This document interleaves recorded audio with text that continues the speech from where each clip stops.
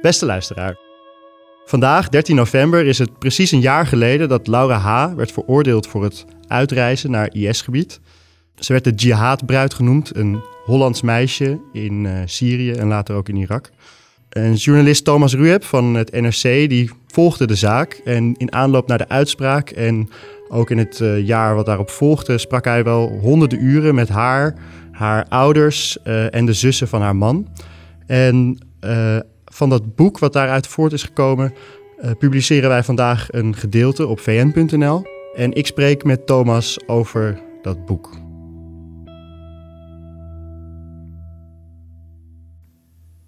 Thomas, bedankt voor je komst. Om te beginnen wil ik je vragen om een stukje voor te lezen uit de voorpublicatie van je boek over Laura H. Wat goed om te weten is dat jij op dit moment in het stuk onderweg bent naar Mosul in Irak. Want jij wil zien hoe Laura H. daar heeft geleefd. En jij bent onderweg met Pinar, hè, als ik het goed zeg. Ja. En dat is jouw chauffeur en fixer. Ja, een fixer. En ik ben nu op weg naar de plek waar zij dus in de zomer van 2016 opdook plotseling. En zei dat ze ontsnapt was uit het kalifaat. Ja, daar gaan we het zo meteen uitgebreid over hebben. Als je het nu zou willen voorlezen, graag. We bereiken het laatste checkpoint voor de gemilitariseerde zone. Hier eindigt de bewoonde wereld. Het checkpoint is een soort tolhuis, gestupt met zandzakken. Aan weerszijden van de slagboom mannen in groenbruine camouflagekleding, bewapend met kalasjnikovs. De Koerdische driekleur wappert zachtjes in de warme woestijnwind. Rood, voor het bloed van de martelaren, wit, voor vrede en groen, voor de vruchtbare grond. In het midden prijkt een gele zon met 21 stralen. De heuvels om mij heen zijn bedekt met een broos laagje lentegras. Nog een maand en de hitte heeft alles doorgeschroeid. Een van de militairen steekt zijn arm op. Pinar remt. Stapvoets nadert hij de spoorboom. Dit zijn de Peshmerga, de Koerdische strijdkrachten die tijdens de oorlog tegen de Islamitische Staat dagelijks wereldnieuws waren. Het waren Peshmerga als deze, die de jongere vrouw en haar kinderen zagen naderen. Achter haar roerde zich de tegenstander. De Koerden schoten zoveel kogels af op de frontlinie, van een kaliber zo zwaar, dat de droge planten aan de overzijde vlam vatten. Tegen de tijd dat de vrouw met haar kinderen de manschap had bereikt, en ze naderde met haar handen in de lucht, stond de horizon een lichter laaien. Rookpluimen stegen op vanaf de grens van het kalifaat. Ze heette Laura, zei ze, en ze kwam uit Sweet Lake City. Pinar draait zijn autoraampje omlaag en steekt de brand in een nieuwe sigaret. Assalamu alaikum, zegt hij. We komen als gasten van de generaal. De Peshmerga buigt voorover en monstert mij van over de rand van zijn zonnebril. Amerikani? Ik schud mijn hoofd. Hollandi, antwoordt Pinar voor mij. Hij overhandigt mijn perskaart en mijn paspoort. De militair neemt de documenten aan, maar wendt zijn blik niet af. Ik zie mezelf in de weerspiegeling van zijn brillenglazen. Hij die de dood in de ogen kijkt, betekent Peshmerga in het Koerdisch. Dan knikt hij. De spoorboom gaat open. Voor ons slingert de onverharde weg een onherbergzaam maanlandschap in. Maanden van onderzoek hebben me gebracht naar dit moment. Honderden uren aan interviews met familie, betrokkenen, justitie en vooral Laura zelf. Vele duizenden pagina's aan documenten, telefoontaps, politieverhoren, mailwisselingen, appcontact. Ik heb de kaart van dit gebied urenlang bestudeerd op mijn scherm, tot mijn ogen ervan waterden en ik ze sloot en ik droomde dat ik er rondliep. Om te zien wat zij had gezien, om te ruiken wat zij rook. Maar nu ik haar spoor zover ben gevolgd, weet ik niet of ik er klaar voor ben. Laura, denk ik, wat bezielde je? En? Wat bezielde haar? Ja, wat bezielde haar? Ja, het is zoals bij de meeste mensen niet een heel simpel antwoord op mogelijk. Nee. Het was een hele hoop factoren die uiteindelijk haar hebben doen besluiten om die kant op te gaan. Ja. Laten we bij het begin beginnen en laten we bij jou beginnen. Jij werkt voor NRC. Ja. Op een gegeven moment tipt een collega jou dat jij kan praten met de vader van Laura H.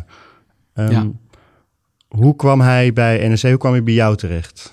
Ja, dat is eigenlijk puur toeval geweest. Gewoon echt heel veel geluk gehad met een goede tip. Maar het kwam erop neer dat zowel Laura H. als haar vader al een half jaar lang weigerden met de politie te praten. En nu hadden ze een nieuwe advocaat en die zei, nee, je moet meteen gaan praten. En tegen die vader was het advies, zoek de media op. Want dit verhaal zit zo anders dan mensen tot nu toe denken. En eigenlijk is het toen via bij mij terechtgekomen. Want dat is het gekke hè, aan die zaak, dat Laura die kwam terug naar Nederland. En toen ze eenmaal hier in Nederland was, toen verdacht het OM ervan dat zij misschien wel een aanslag zou willen komen plegen. Ja. En dat beschrijf je ook in je boek, dat zowel Laura als haar vader vanaf dat moment ook niet meer willen praten met het OM. Dus die verdenking die kunnen ze ook niet ontkrachten. Nee, precies. Waarom was dat de tactiek aan het begin, denk jij? Ja, ze hadden aanvankelijk een andere advocaat. En het is vaak voor Syriëgangers juist kan het een goede strategie zijn om niet te praten. Ligt de bewijslast maar bij het OM, zeg maar. Laat hen maar bewijzen wat jij hebt uitgespookt in een oorlogsgebied in het Midden-Oosten. Dus het is doorgaans best gebruikelijk dat een Syriëganger niet vertelt. Alleen, ja, haar verhaal zat zo anders dat je achteraf kan denken, misschien waren dingen wel heel anders gelopen als zij meteen open was geweest. Ja. En wilde je meteen gaan praten met die vader? Ja, absoluut. Nou ja, ik kende de zaak niet zo goed meer.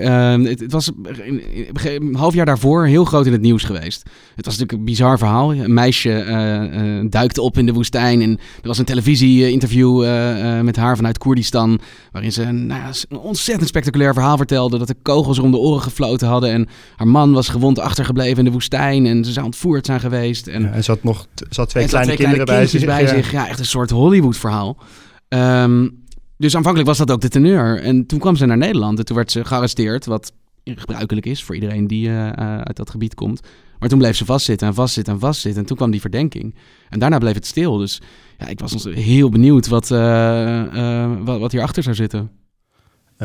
Uiteindelijk is denk ik wel veilig om te zeggen dat ze echt niet terugkwam met het idee om hier een aanslag te plegen.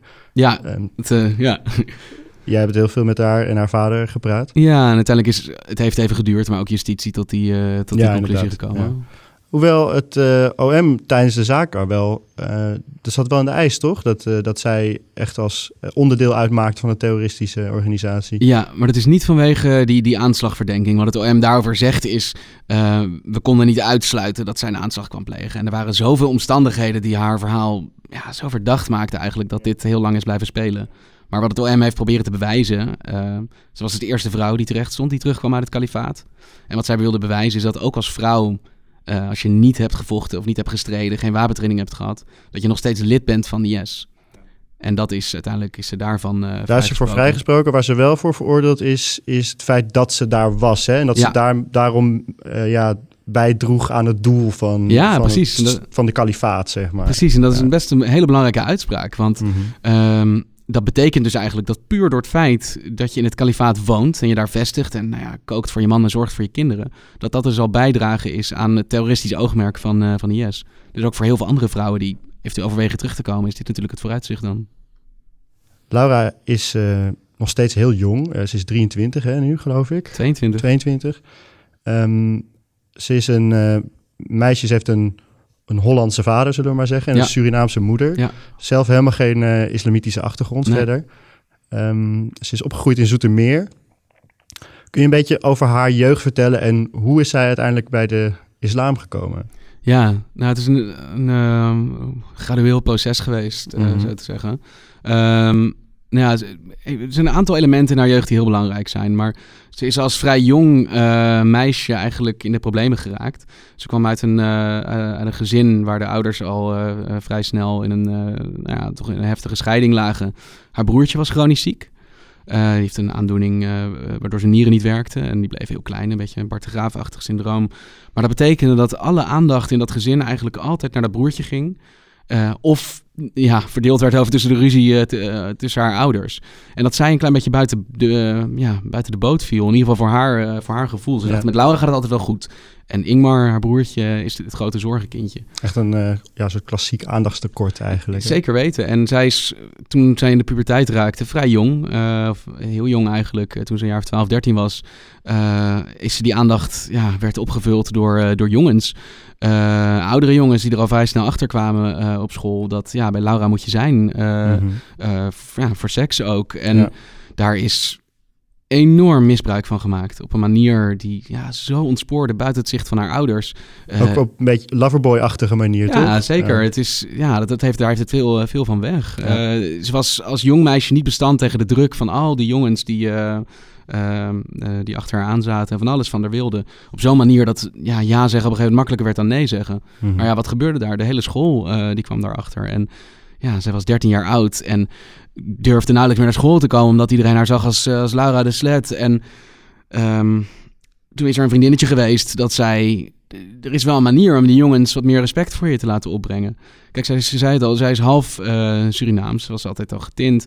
En haar vriendinnen, haar hele vriendengroep, de jongens waar ze op viel, die kwamen altijd uit de Marokkaans-Nederlandse kliek in Zoetermeer. Dat is waar ze bij wilde horen. Dat is wie haar vrienden waren. Dat is op wie ze verliefd werd. En zij heeft eigenlijk een verhaal bedacht dat ze eigenlijk Marokkaans is en dat ze door haar Nederlandse ouders is geadopteerd vanuit Marokko. En dat ze eigenlijk Lemia heette, niet Laura. En dat ze pas nu met haar islamitische wortels in aanraking is gekomen. Ze is een zomerlang heeft ze dit verhaal bedacht en ze is opeens met een hoofddoek naar school gekomen. Ja, ze is toen in de 3e klas, dacht ze vanaf de eerste dag is ze een hoofddoek omgegaan. Hè? Nieuw samengestelde klas. Ze is met een hoofddoek naar school gekomen en heeft dit verhaal daar opgehangen. Ja. En dat zij dus niet dat meisje is wat, waar iedereen het altijd over had, maar eigenlijk gewoon iemand anders. Op zo'n manier dat ze daar zelf ook bijna in is gaan geloven. Maar ja, natuurlijk kwam dat uit. En dat leidde tot enorme pesterijen en ruzies. Zij durfde niet meer naar school te komen. En dat heeft er uiteindelijk toe geleid dat zij uit huis geplaatst is, in jeugdopvang terecht is gekomen.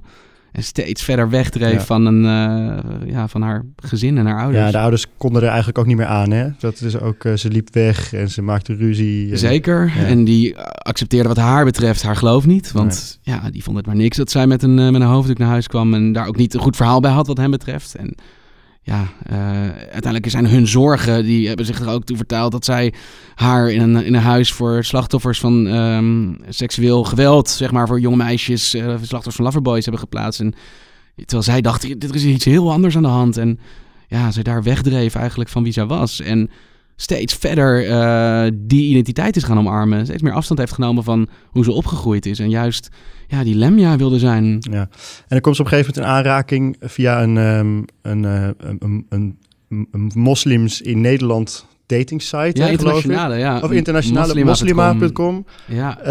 Komt ze in aanraking met een Ibrahim, een jongen uit Alkmaar. Ja. Met ook een nogal bewogen jeugd. Ja, om het absoluut. maar even een understatement in te gooien. Ja, absoluut. Wat was dat voor jongen? Ja, Ibrahim is een Palestijns-Nederlandse jongen. Hij is geboren in Duitsland, maar ze zijn, toen hij peuter was, zijn ze in Nederland komen wonen.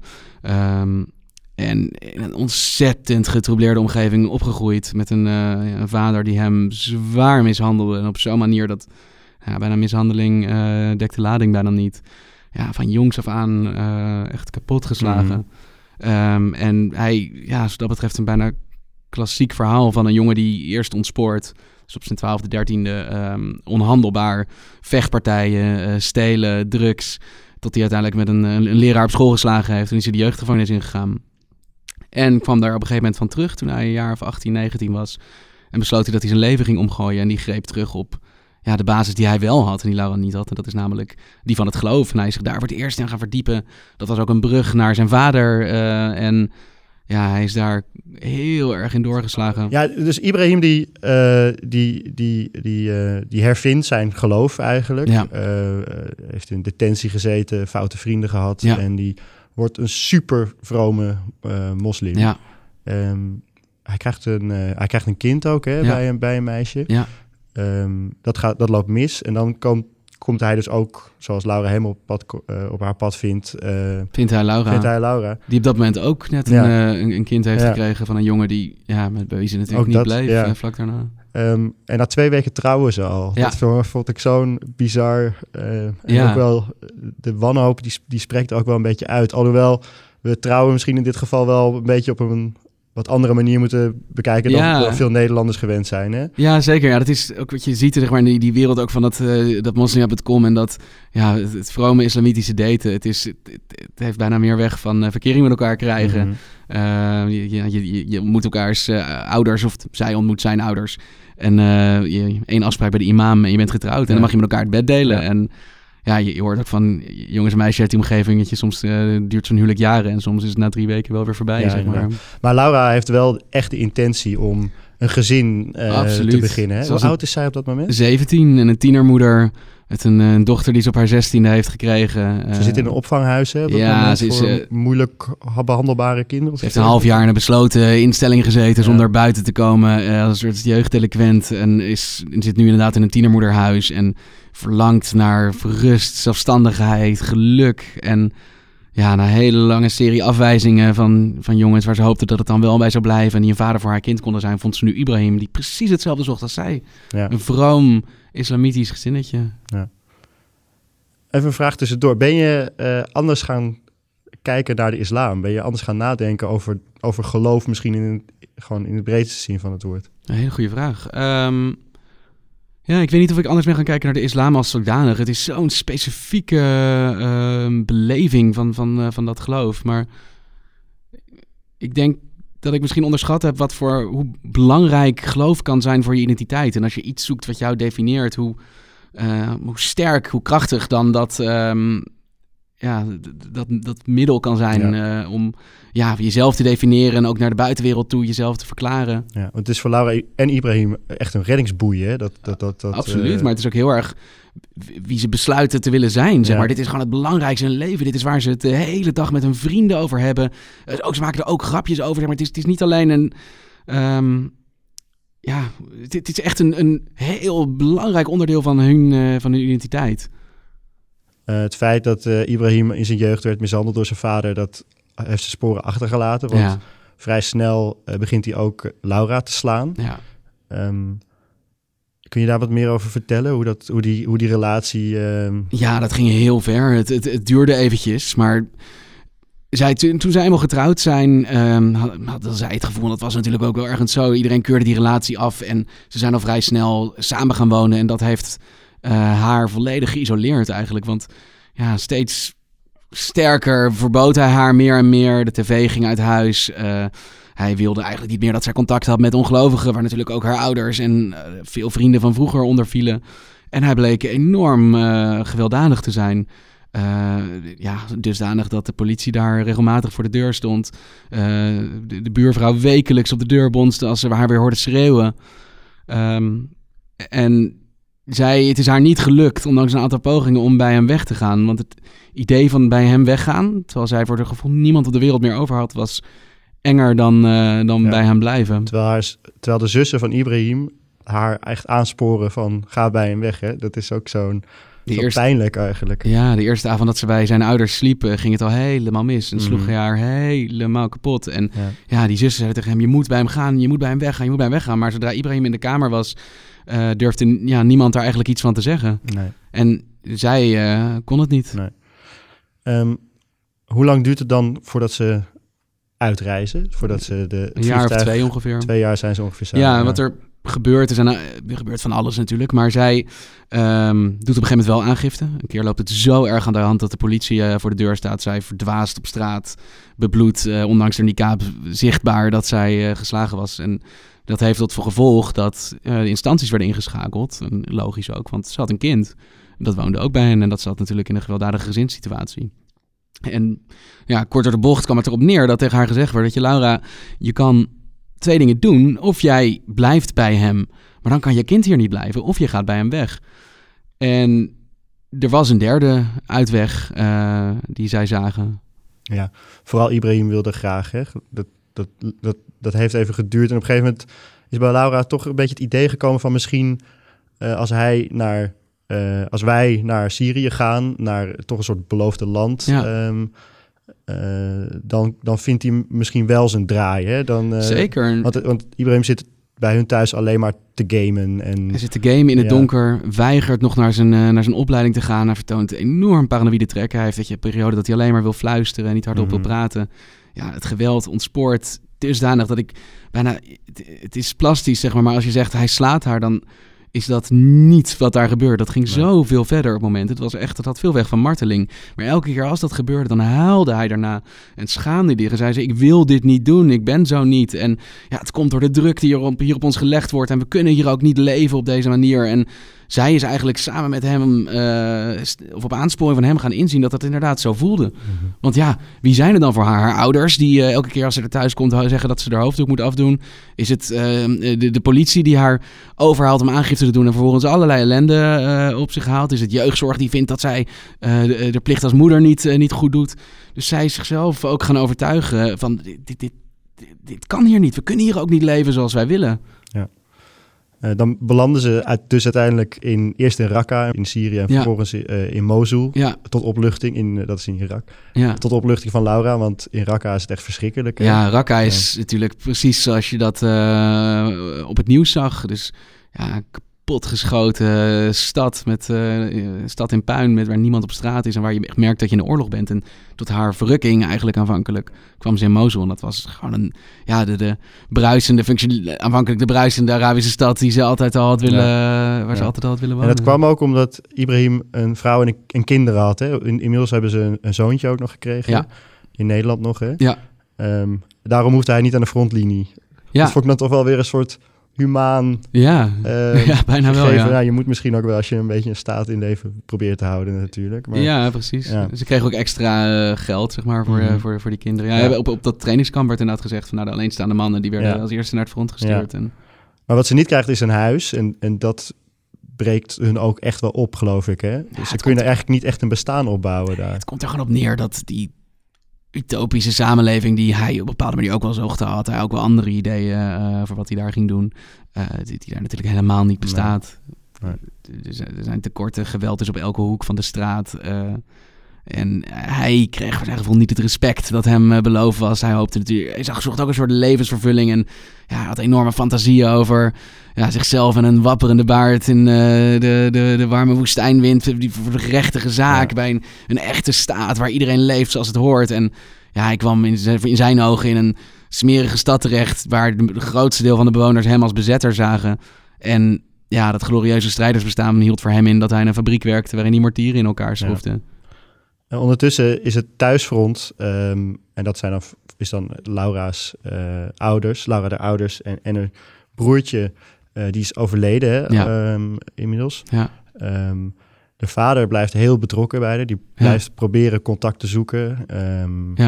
En haar moeder die laat er echt een beetje gaan. Hè? Dat zegt ze ook, je hebt ook met haar gesproken. Ja, zeker. Ja.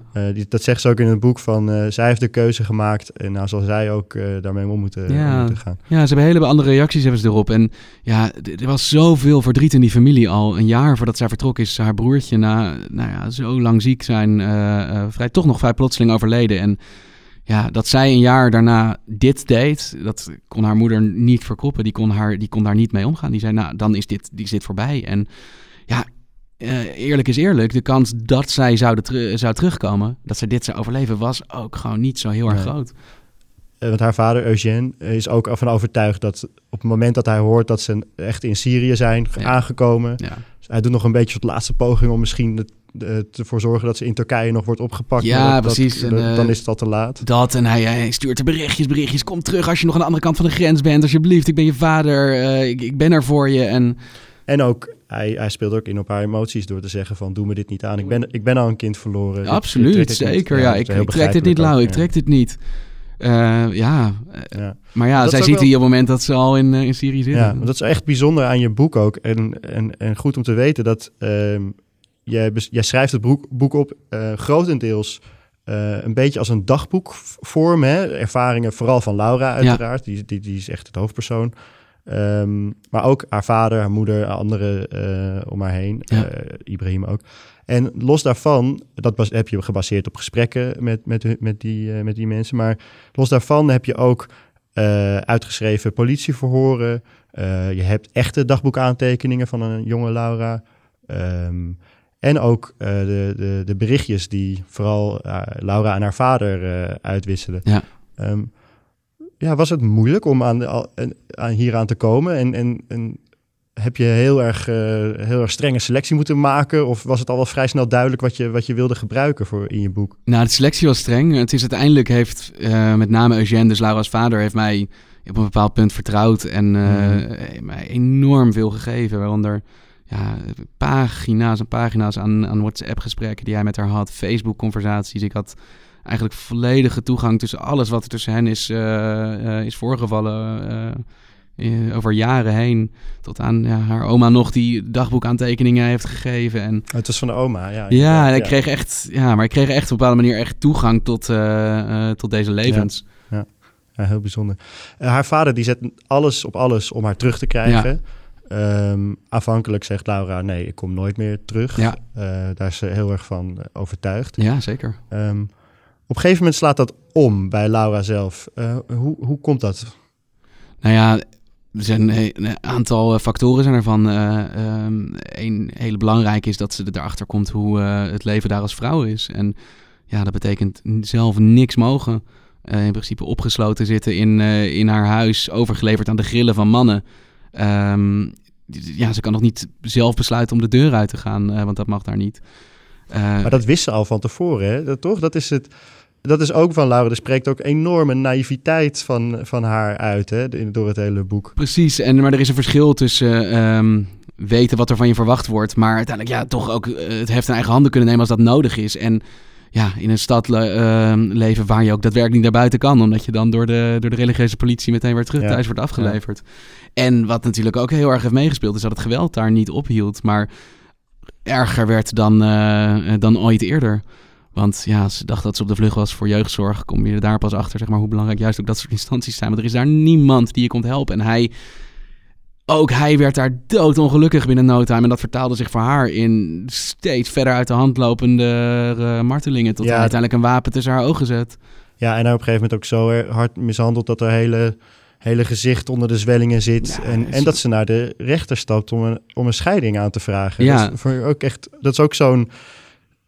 Daar lees je, misschien als je heel veel boeken over IS leest, maar daar lees je niet zoveel over hoe dat gaat. En dat vond ik eigenlijk best wel... Er is voor haar best wel veel ruimte om toch in zo'n samenleving toch best wel een gewaagde stap te zetten. Ja, aanvankelijk wel. Ja. Want bleek daar ook zo te zijn dat een man die zijn vrouw daar zo kapot slaat. En dat gebeurde veel om haar heen, maar zo erg als dat bij haar gebeurde, dan misschien niet. Ja, dat wordt daar in principe, werd dat niet getolereerd. Nee. En zij dacht aanvankelijk nog, nou, weet je, dan ga ik bij hem weg en dan vind ik wel een manier om hier uit te komen. Ze dacht letterlijk, dan vinden we wel een taxi die ons naar de grens brengt, zeg maar. Ja. Maar ja, tot ze helemaal bij die rechter zat en het allemaal toch niet zo makkelijk leek om van haar man af te komen daar. Maar toch is dat volgens mij, als ik het zo las, wel een soort kantelpunt in, zeker bij Laura zelf. Ja. Maar ik had het idee ook wel bij Ibrahim, dat het daar niet het paradijs was wat ze ervan hadden gehoopt. Ja. En dan begint Laura een beetje, eerst een klein beetje, vervolgens volledig om te slaan. En wil ze wel terug naar Nederland. Ja. En dat is het moment waar haar vader op heeft zitten wachten. Die heeft heel bewust ook niet te veel gepusht. Hè? Ja, zei de politie ook tegen inderdaad. Wees neutraal. En blijf in gesprek. Hey, hoe is het daar? Een beetje alsof ze op vakantie is. Een gap year doet, zeg maar. Ja.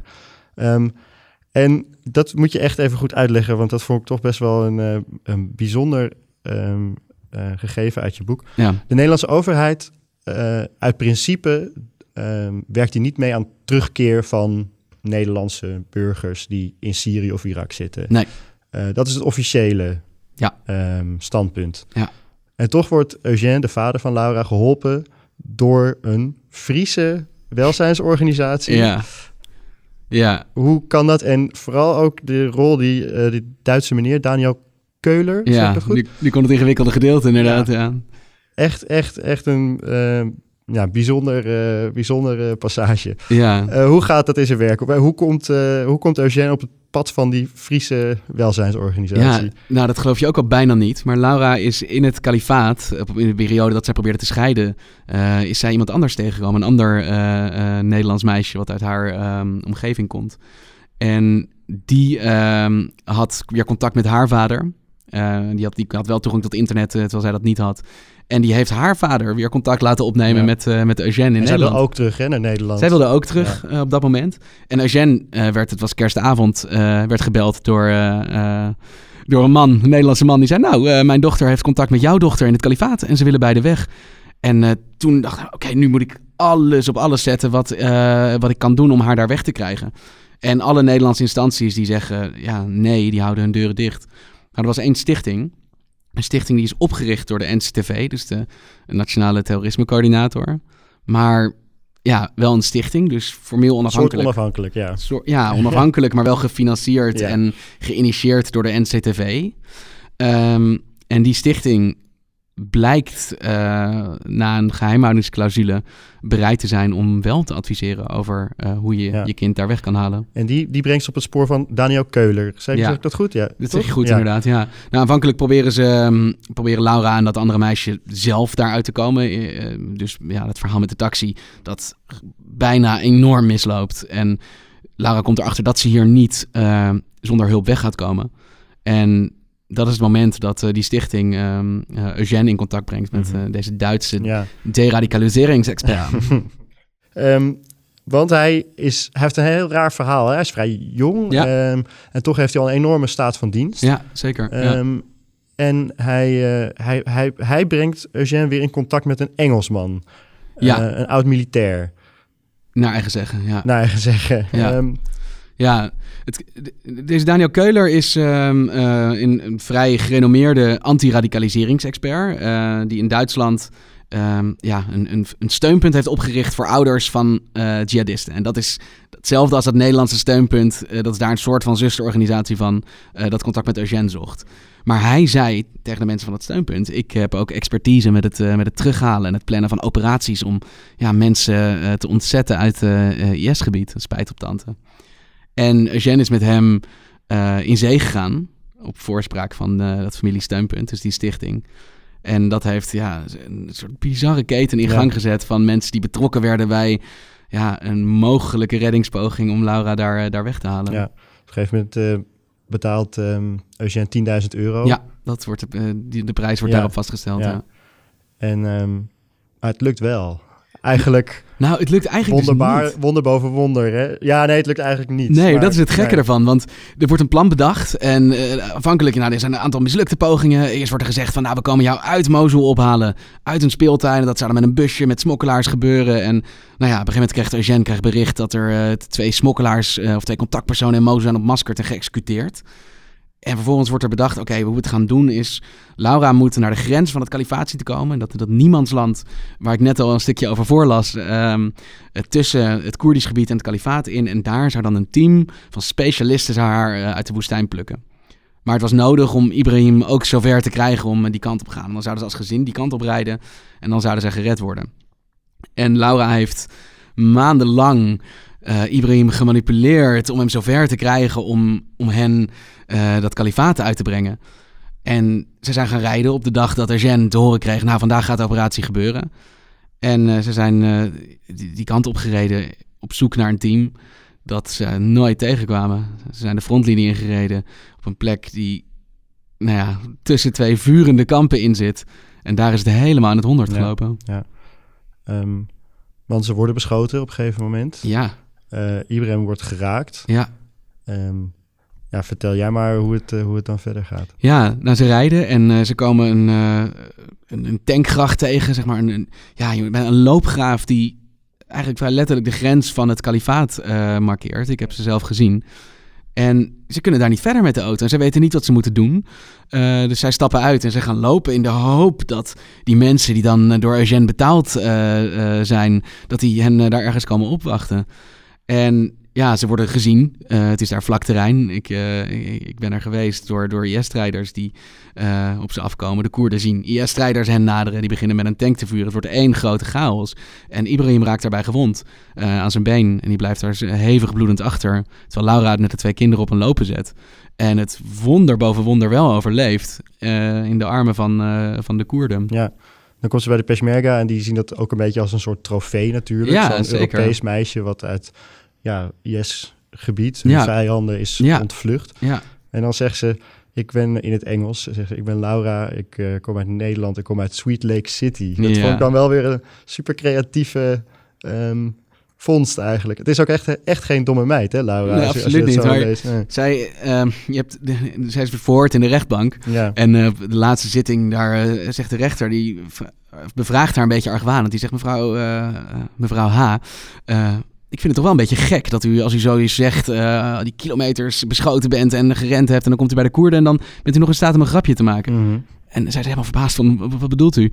Ja, Laura uit Sweet Lake City. En het was helemaal geen grapje, maar zij dacht, nou, dat is het Engels. Dan zeg je dat dan. Ja, dat is de vertaling van Zoetermeer. Ja, alleen wat blijkt nou? Zij is dat team nooit tegengekomen. En de Koerden, die wisten helemaal niet dat zij daar aan zou komen. Ondanks dat die Daniel Keuler zei dat hij alles in dat gebied onder controle had.